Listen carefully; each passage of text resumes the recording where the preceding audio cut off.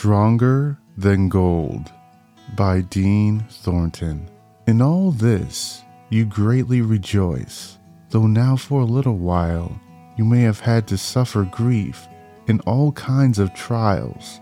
These have come so that the proven genuineness of your faith, of greater worth than gold, which perishes even though refined by fire, may result in praise, glory, and honor when Jesus Christ is revealed. 1 Peter 1, 6-7.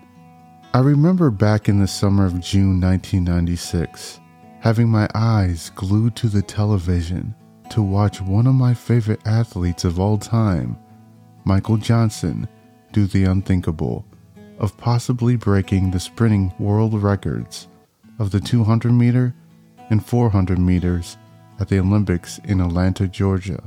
I made sure that I forever capture the moment on VHS tape to always have in my possession, which I still do. While watching both races, I didn't breathe. I just stood in amazement while Michael walked out and got into the blocks with his amazing golden track spikes, which I thought was the coolest thing. I also thought, if you are going to wear gold, you definitely have to win the race. Not only did he win both races, he dominated them while breaking records in both, 1932 seconds in the 200 and 43.18 seconds in the 400.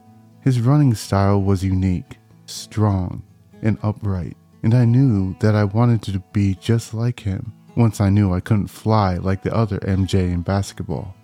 During my sophomore year of high school, I begged my parents to get for me the newest version of Michael Johnson's shoes, which were the black with gold zebra stripe spikes. I cherished those shoes, and I watched Michael's race again for inspiration during that season.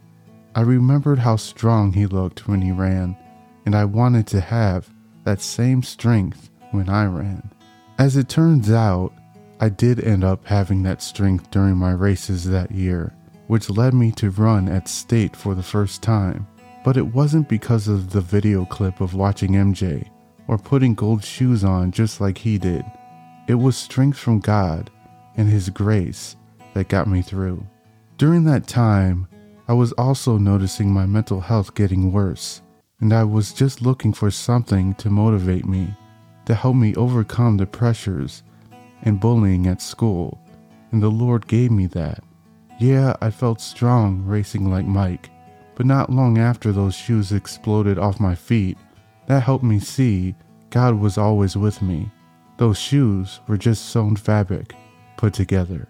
In today's verse, Peter talks about when we face trials at times in our lives. It's God testing to see how strong our faith is. He wants our faith to be stronger than gold, which still perishes in fire. As we start a new year, it's important that we put all of our trust in God, especially when we face trials or roadblocks in our lives.